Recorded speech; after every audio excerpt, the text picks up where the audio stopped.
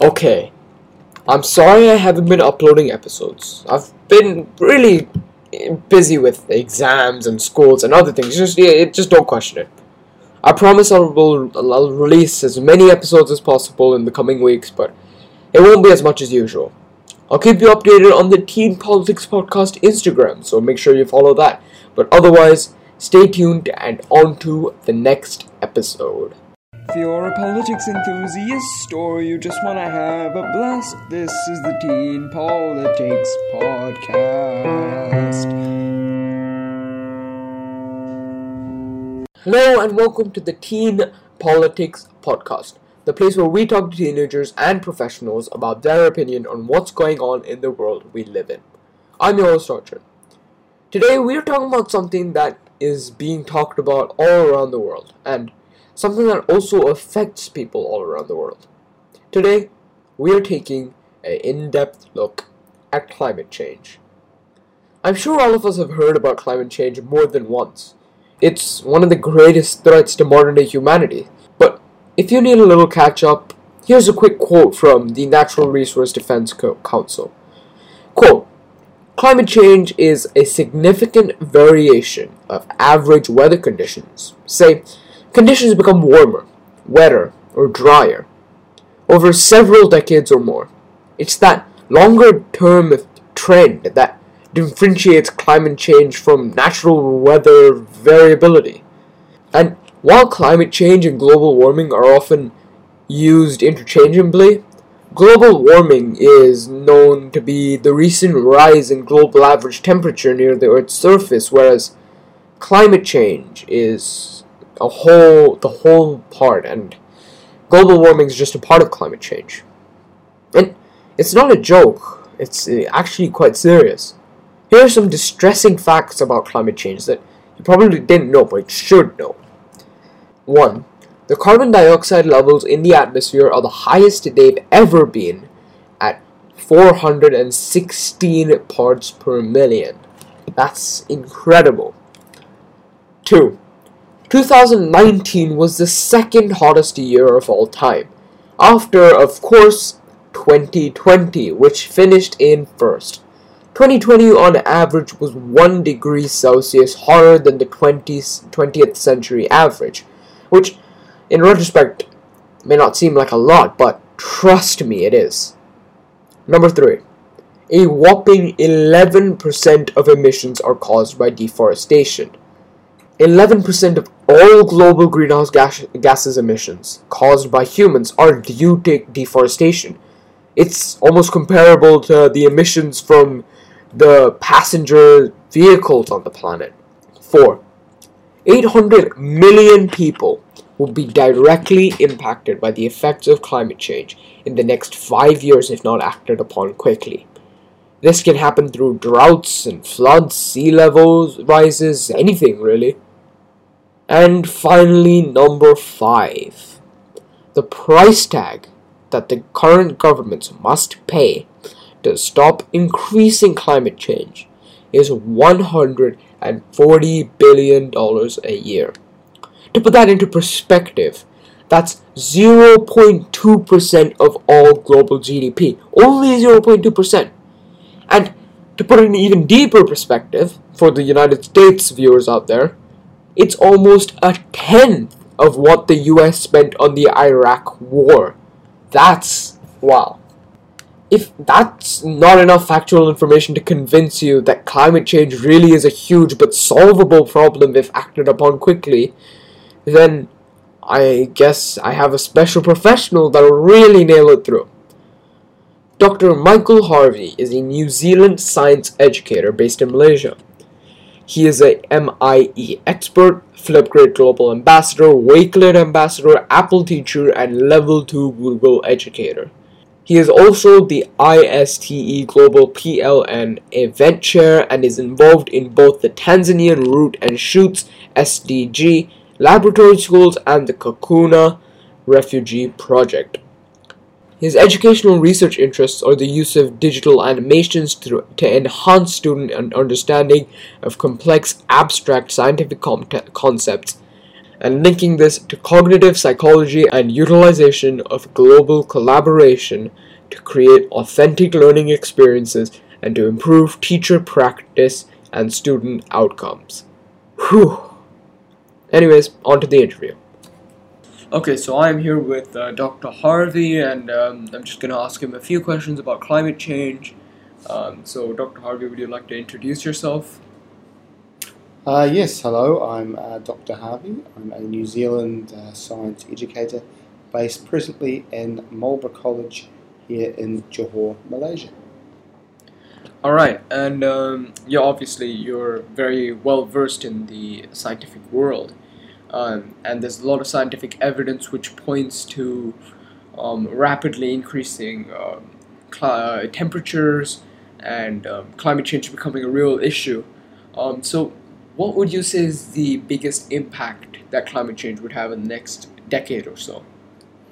I think the biggest impact we're seeing already, we've already seen conflict between Tajikistan and Kazakhstan in recent weeks over access to water, and I think those issues will lead to further conflict as resources like water become more scarce, or at least change their location.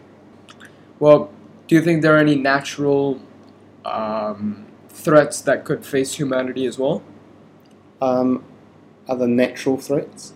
I guess in terms of being a New Zealander, next door is Australia. So the fire season is increasing in length. It's becoming earlier and earlier each year, which of course puts people's homes, properties and lives in danger with the encroachment of fires on their homes.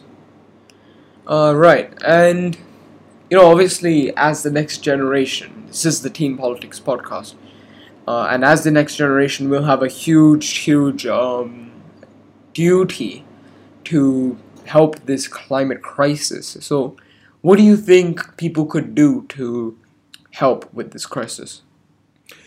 Well, I think you have to enact political change. The idea that making simple, small changes is all well and good, but I believe we've gone beyond that point. We have to basically create a grand new deal, or a great new deal, as FDR would have said in the 1930s, to try and change the way we actually approach our economy. That the idea of pollution is not an exponentiality, that it actually is, and we need to focus on concepts around sustainability and circular economies, with the donut economic model, which I'm a big advocate of, being at the forefront.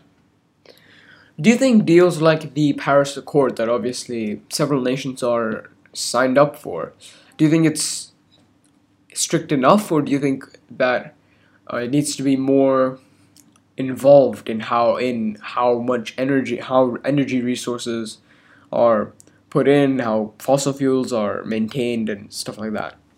I guess the challenge is that most damage done with climate change has been caused by the First World, the United States, continental Europe, and we are asking third world nations like China and Southeast Asian countries like Myanmar and Vietnam to make sacrifices which are not actually of their making. So that's going to be a very difficult political idea to sell to those populations.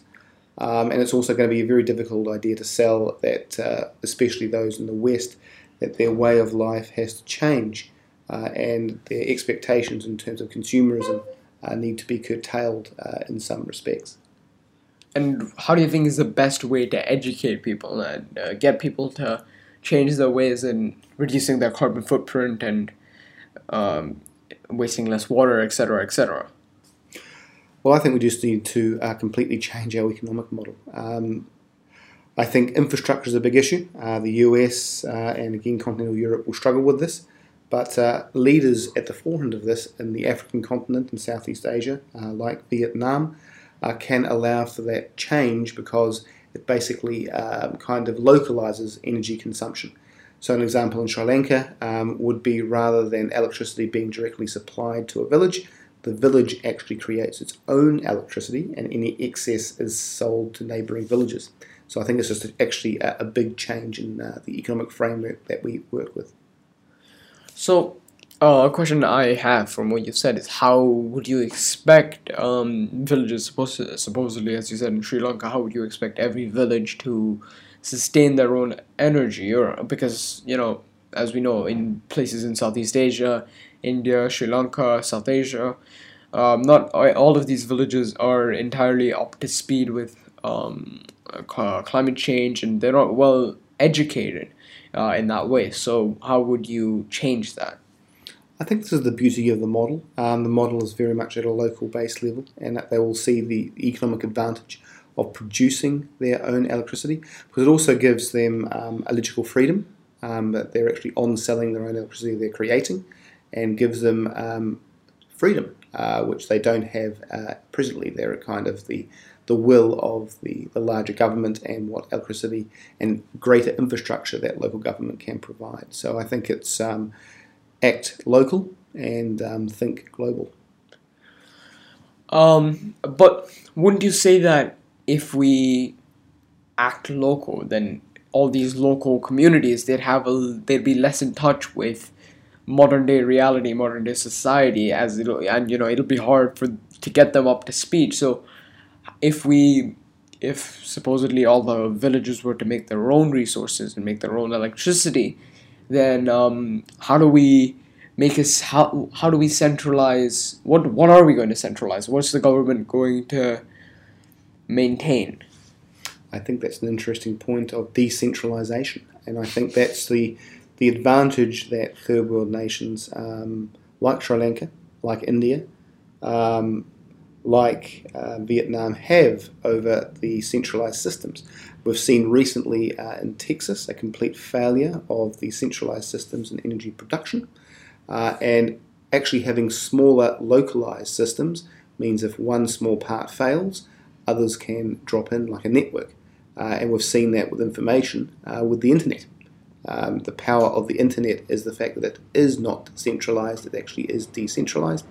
And we're again seeing that now in Africa, especially around cryptocurrency, where decentralization is leading to more growth and development for that continent. Alright, so that's all we have for now.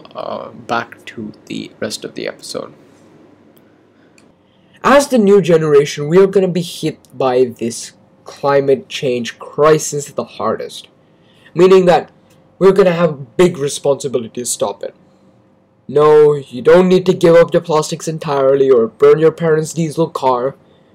Speak up to your peers, use social media responsibly, and spread awareness instead. Watch how much one-time plastic you're using, how much water you're wasting, how much meat you're consuming. Bike. Use public transport. Walk. Be more energy efficient. Be informed about the situation.